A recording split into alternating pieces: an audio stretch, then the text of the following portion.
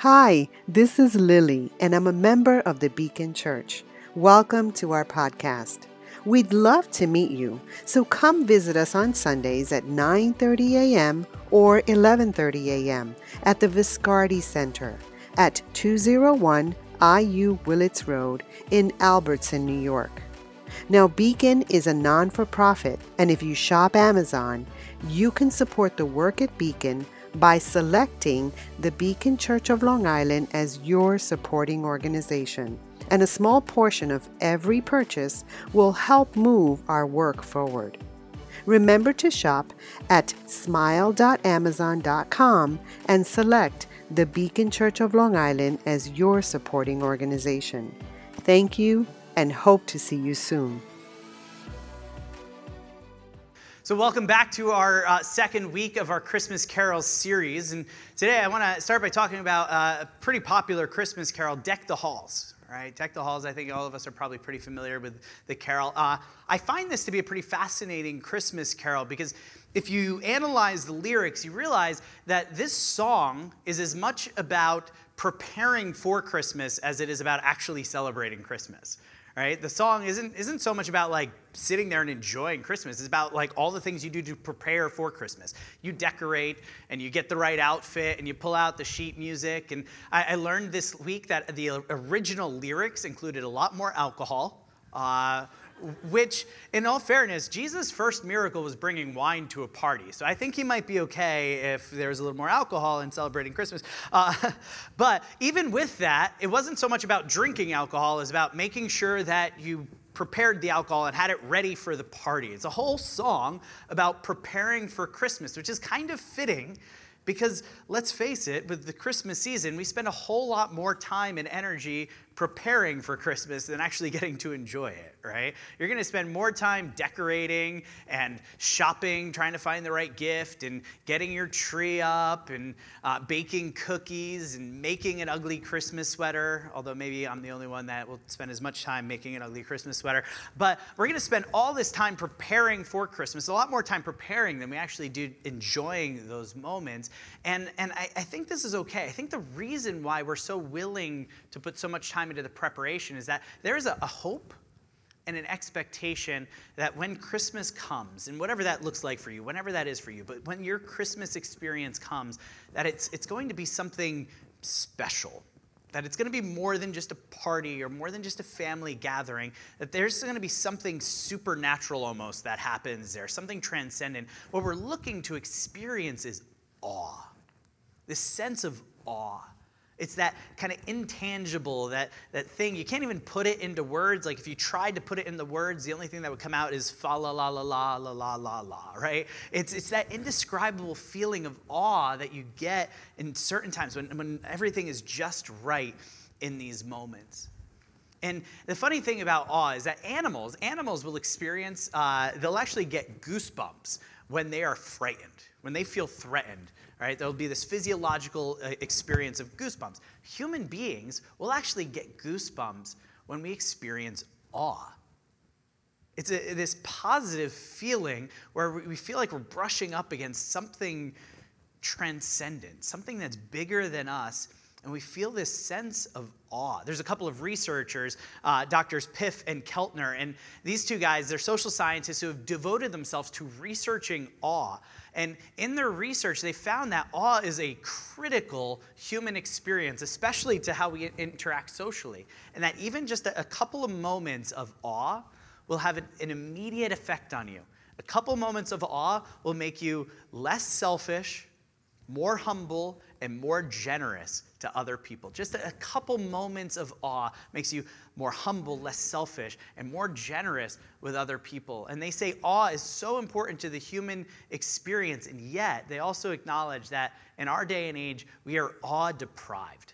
That in the last 50 years, we experience awe less and less in our everyday lives. And they say that people, they have become more individualistic, more self-focused, more materialistic, less connected to others. And they say to reverse this trend, we suggest that people insist on experiencing more everyday awe. We need to experience more everyday awe. And I think when Christmas time comes, I think this is a season where we are hoping and expecting to actually experience awe. That if we could get all the preparations just right and that day comes, and if our kids don't melt down and if our parents don't bring up politics, then maybe in the end, we're going to have this experience of awe. It's going to shape us and affect us in a deeply personal way. And so we deck the halls and we get the right outfit and we do all these things. But as followers of Christ, who are looking to take the experience of Christmas deeper this season, we have other places to go for awe. And I want to look at another Christmas carol as well. It's the one that we kicked off the service with earlier today. This song where we sing, "Come all ye faithful, joyful and triumphant, come to Bethlehem." Why? To behold the King of angels, right? He's saying, come, let us come to experience awe in the presence of God. And then that refrain comes in that we repeat, come, let us adore him. Let us adore him. Let us adore him. Turns out this song and Deck the Halls, they're really going after the same thing. They're preparing us to experience awe. But not awe from just, the right circumstances, but with come, let us adore him. We're seeking to experience awe in the very presence of God.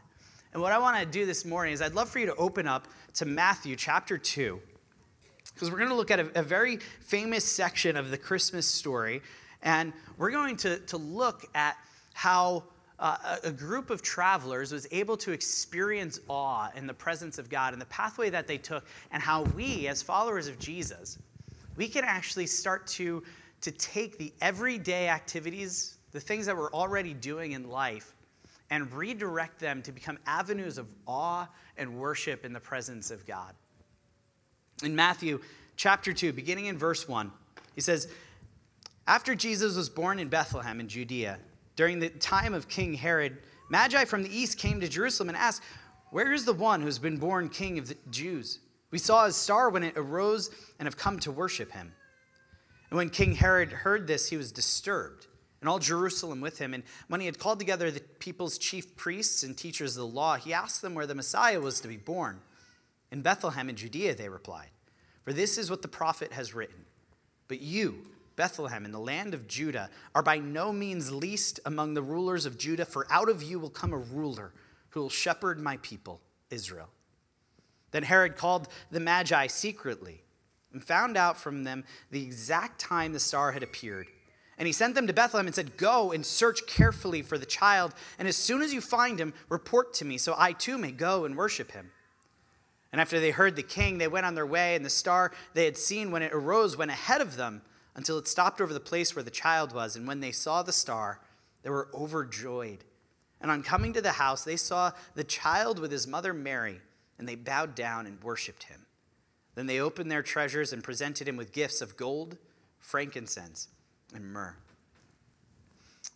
Most of us are pretty familiar with this story. Probably you've heard this read at Christmas time, or maybe you even read this with your family at different points in the Christmas season. But this story, there's a lot of unknowns that exist in this story. For instance, the star. Like, was it a planet? Was it actually a star? Was it a supernova? Was it a cluster of stars? Was it just an angel going ahead of them? I have really good news for you. I have no idea. And it can be fun sometimes to kind of try and speculate, what was the star? Maybe it was this or maybe it was that. And that's all fine and good. And then, of course, there's the Magi. Where did they come from? It just says east. Did they come from Persia or Babylon or farther east? And we can kind of theorize and come up with these things of what God may have been doing in there. But to be honest, we don't know. And while it can be fun to speculate about some of these things, I don't want us to get distracted by the things that we don't know, so that we don't actually take the time to reflect on the important things that we do know about this passage. Because there's a really cool story that is being unfolded for us here in this passage. All right? And it's this very simple idea that all creation is to worship Jesus. All of it is to worship Jesus. And we have to start by understanding who the Magi were. So the Magi, hate to break the news to you, they weren't kings. So this whole we three kings thing, total misnomer. Now, sometimes we call them wise men, which gets a little closer. They definitely did have wisdom, but it wasn't just wisdom in general. A magi, these were actually like astrologers or men of the stars and even sorcerers that would kind of tap into spiritual realms and kind of supernatural stuff in order to gain their wisdom. All right. And so, but they weren't at the same time, they weren't these like back alley psychics. These were men of prestige, men of renown. In this day and age, a man who was able to do this was often put in a position where he would be an advisor to a powerful political leader. And so these men were likely advisors to whatever monarch they happened to serve. All right. And so it's kind of like if you took the Long Island medium and you made her Secretary of State. All right, so that kind of gives you a frame of reference for what a magi is. And it says that they came from the east. We don't know where in the east, but what is clear, what Matthew is communicating, is that they weren't from Israel. All right, these were not good, God-fearing Jews living in Israel, abiding by the law. No, these were pagan, idol worshipers, outsiders from the east who are actually currently engaging in the very activity that they would use to worship other gods. This like stargazing thing, the whole reason why they saw this star wasn't because they were worshiping the one true God. It was because they were actually engaging in practices that the one true God said, these aren't okay. These are forbidden practices. These are even evil and wicked. And what's crazy, all right, what's crazy about the Christmas story is Jesus comes on the scene, and one of the first people to kneel and worship the King of Kings is the outsider, the unclean pagan who is actively engaging in practices that went against the very nature and character of God. And God chose to bring them in. What's awesome is God doesn't only show his dominion over the Magi, but he even shows his dominion over their stupid stargazing practices. He actually uses their stargazing practices, and he gives it a new meaning, and he redirects them so that they end up worshiping Jesus. And in this, God is demonstrating what the Apostle Paul talks about in Ephesians, that God has placed all things under Jesus' feet and appointed him to be head over everything. Jesus has dominion over everything. There is no corner of creation that Jesus doesn't have dominion over. And all things, all of creation is to worship Jesus the King. And God is able to use anything to do this. And he demonstrates that with the Magi by taking them and their meaningless stargazing practices, giving it a new meaning, and redirecting them to come and worship Jesus. Now, just to be clear, God isn't saying like it's okay to do whatever you want because I'm going to turn it for my good. He's not saying like that he condones their sin or their idolatry. That's totally not it. But God has this really incredible way of taking even our evil acts and then saying, well, you know what, Satan, he was going to use that, and he thought that was his, and he thought that was going to lead you away, but I'm going to just step in. I'm going to actually take it back. I want that to be mine now. Yeah, no, I'm not going to use that for my glory, right? And probably one of the most famous examples of this is the cross, right? Because what could be more horrific and more contrary to the nature of God than watching the Son of God being murdered, wrongly accused and murdered on a cross, right? Like that is the complete antithesis of God. And Satan's there saying, yay, we did it. And God's like, actually, I'm going to make that mine too. Yep, no, I know you wanted that one, but nope, that's going to be mine. I'm going to use that for my glory. And I'm actually going to redeem all of creation through that. So, it's mine because I'm God. And I get to take all things under my control. And he takes these meaningless practices, he gives it a new meaning, right? He gives it a new meaning, and he redirects it so that it becomes about worshiping Jesus. And this Christmas, we, as followers of Jesus, we can actually engage in a similar practice. It's called possessio, all right? This is a word that J.H. Bavinck came up with to talk about it. Can you say possessio? All right, now say it like you're an Italian like pizza maker. Like, possessio.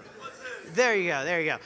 It's not Italian, and Bavinck was like Dutch, Reformed, but it's Latin. But this idea of possessio, I want you to stay with me for a moment, because it's not super complex, but I don't want to lose you, because this, I think if we grasp this practice of possessio, we can really start to see how we can come adore Jesus in our everyday activities in life. All right, and so as we work through this, stay with me. And there's a kind of a longer quote I'm going to share in a minute. But this idea of possessio is that we take something that is just kind of meaningless. It's superficial. It doesn't have any spiritual significance at all. And then we actually assign it some spiritual significance. We actually redefine what it means. And we say, no, this is going to mean this now. And we take that thing and we redirect it so that now it's going to be used as an avenue for worshiping Jesus, all right? And Bavinck, as he talks about this word possessio, he's very careful to say this isn't just like accommodating the culture. This isn't just adapting or like blending in with society around us. It's not that. It's actually about taking their things and reclaiming them and making them about Jesus instead. And here's a longer quote, and I want you to just stay with me for it for a second. We would therefore prefer to use the term possessio, to take possession. The Christian life doesn't accommodate or adapt itself to heathen forms of life, but it takes the latter in possession and thereby makes them new.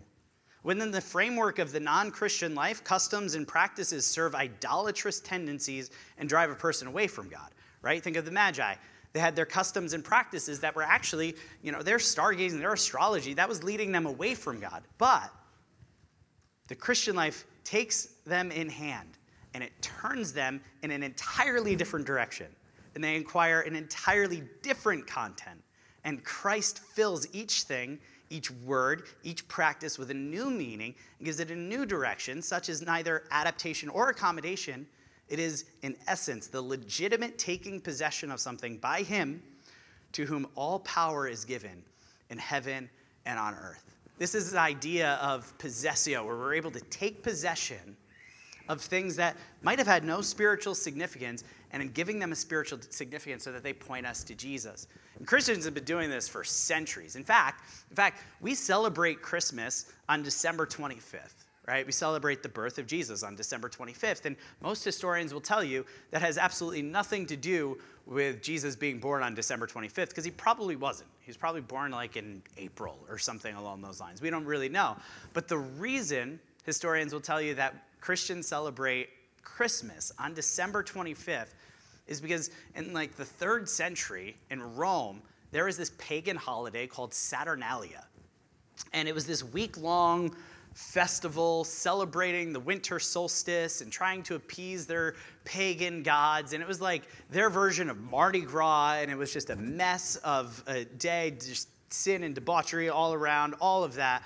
And Christians in that day and age, they started to say, there's this celebration that's going on each year right around this time. What if we were to take possession of that spirit of celebration, but we were able to redirect it so it wasn't about some stupid winter solstice or the god of Saturn, whatever. What if instead we were able to make it about Jesus? And we're not going to adapt any of their sinful practices, of course not. But what if we take that spirit of celebration, we say, we're going to make this about Jesus. And instead of celebrating whatever, we're going to celebrate the birth of Jesus. We're going to celebrate the incarnation.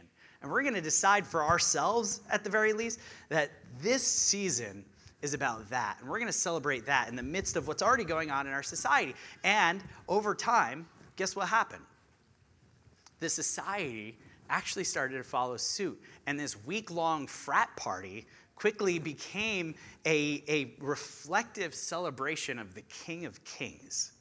That's possessio at work. That's Christians being intentional, saying, all right, obviously some of the things that they're doing, those are wrong. We're not going to do that. But the celebration, that excitement and celebration, community and everything like that, that's not wrong. We're going to take that, we're going to give it a new meaning, right? We're going to give it a new meaning, redefine what it means, and we're going to redirect it so now it's going to lead to worshiping Jesus. And Christmas time is a great time for us to do this as followers of Jesus, where we can take up this practice ourselves. For instance, who has a Christmas tree? Any Christmas tree people in your house, or you will? We just cut ours down yesterday. That was fun. This is the first time Lindsay and I have a Christmas tree since we've been married, so yay. But you might not know this, but the Christmas tree, the way we celebrate it was started by German Christians in the 16th century for a very specific reason. Because they were looking around and it's winter and everything's gray and everything's dying and it just feels like death is winning. And yet there are these trees that don't die in the winter.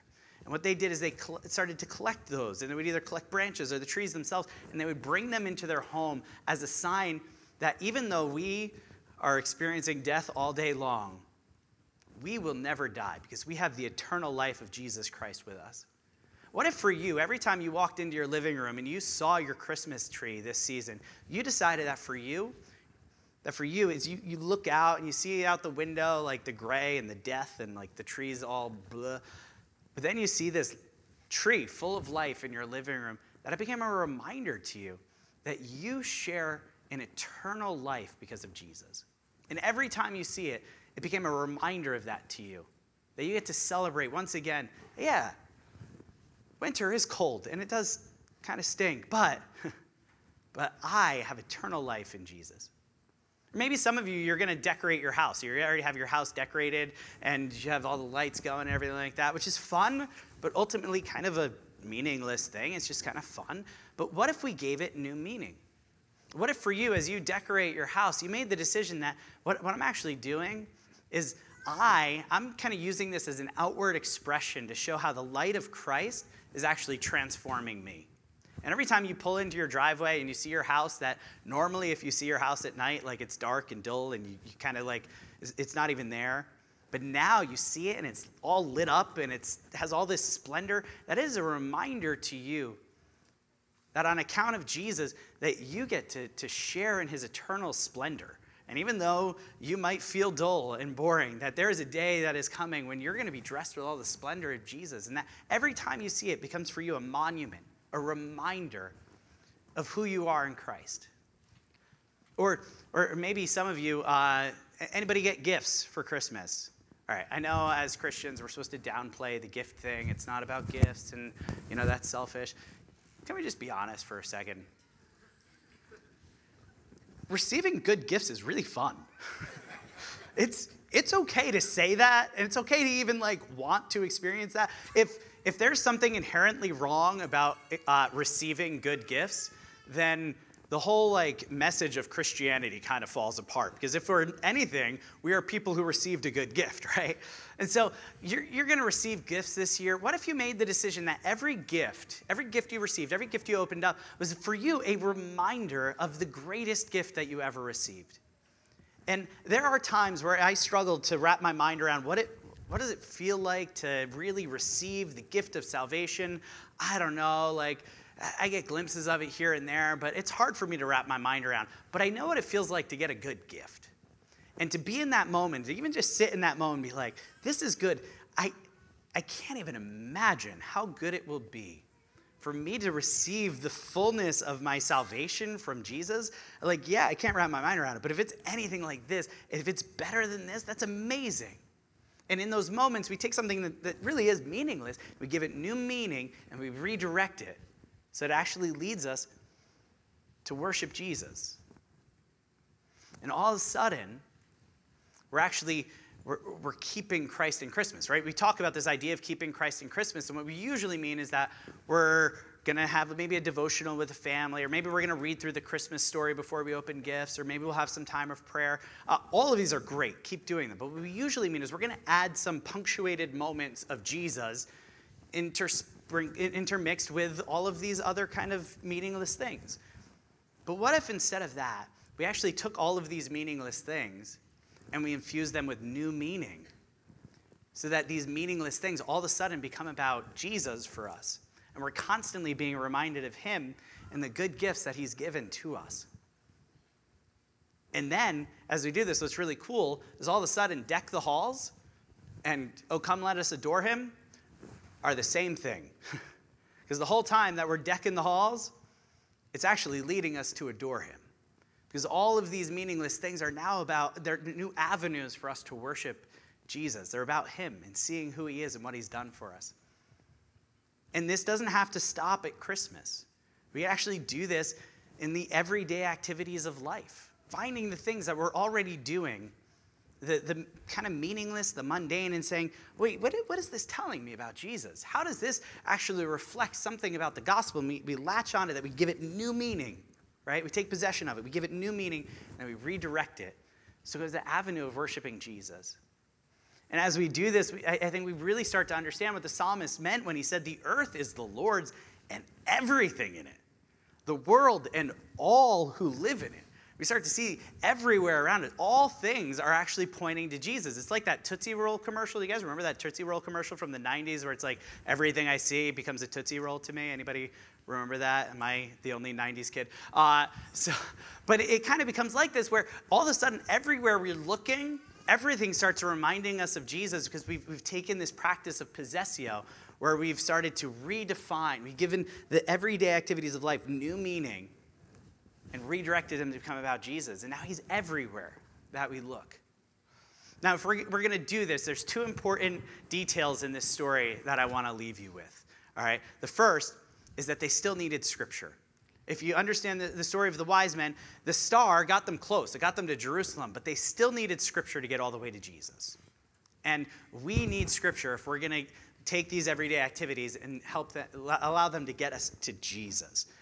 The scripture, that is the new meaning and content. That's the substance that we're pouring into these sort of meaningless everyday activities.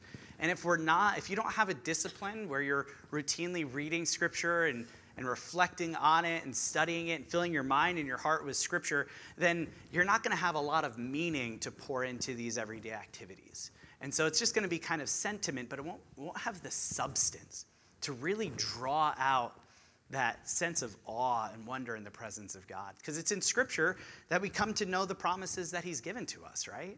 It's in scripture that we come to understand who we are apart from Jesus and who we are in light of Jesus. And if you take scripture out of it, it really just, it takes the wind out of our sails. And again, it leaves us with sentiment without substance. So if you want to become proficient in possessio, one of the things we need to each be engaging with is a daily routine of trying to bring scripture into our lives. The next thing is that it ends in worship. For the Magi, when they come to see Jesus, they stop, the star stops above, and it says they're like completely overjoyed, and then they see Jesus, and they fall down, they bow down, and they worship him. As the Christmas carol says, it says, come, let us adore him. That's a very particular word. It doesn't say, come, let us thank him. Come, let us show our gratitude to him. No, it says, come, let us adore him. Because there's a difference between just being thankful and adoring somebody. And C.S. Lewis, he draws out this distinction. He says, gratitude exclaims, how good of God to give me this. But adoration, it says, what must be the quality of that being whose far off and momentary glimmers are like this? And one's mind, he says, runs back up the sunbeam to the sun. And this Christmas, you're going to receive gifts from a number of different people probably, and you might receive a good gift from somebody that doesn't mean a whole lot to you. Maybe it's a coworker that just happens to nail it, and they get you a good gift, and you like it, and you're going to appreciate it. You're going to show gratitude, but you're not going to be like, I adore you because of the good gift. Because there's a difference between gratitude and adoration. And gratitude is great, and we could kind of put this practice of possessio we could take this discipline of possessio and put it into practice, and we might only get to gratitude unless we're careful and we do this next step. Because remember, what we're trying to experience is actually awe. Not just thankfulness, but awe. Tim Keller, he draws this out. He says, now you say, oh, that's great news. God loves me. But that's not enough. That's not going to heat your heart. Why? That's an abstraction. You can tell yourself that, and it's nothing but stoicism. It doesn't really melt. It doesn't really heat the internal structures and motives of the heart. Here's what does it. The true story of what does love cost. See, it's you could walk into your living room and see your Christmas tree and be reminded that you have eternal life, and that might make you grateful, but that's not going to stir a sense of awe. No, it stirs a sense of awe is when you see that Christmas tree in your living room and it reminds you that you have eternal life. But in that, you're also reminded that Jesus, who is the life himself, allowed his life to be snuffed out on a tree outside the city gates in order to give you eternal life. Awe comes in when you drive up to your home and you see the lights and you see the splendor of it, and you are reminded that Jesus, the King of glory, he was stripped of all of his glory and his splendor. He was stripped down where he was laid bare before his mockers and accusers and strung up on a cross and crucified so that you and we could one day experience being clothed in his glory. Awe and adoration come when on Christmas Day you're there and you're watching your kids open their gifts. And the excitement, the joy, the smiles that are on their faces as they're ripping open the wrapping paper, and they're smiling and they're laughing and you're smiling and you're laughing because like you're sharing in their joy and your heart is just melting as you watch this happen, and there's just delight all around, and you realize in that moment that the best gift that your kids are going to receive isn't going to come from you.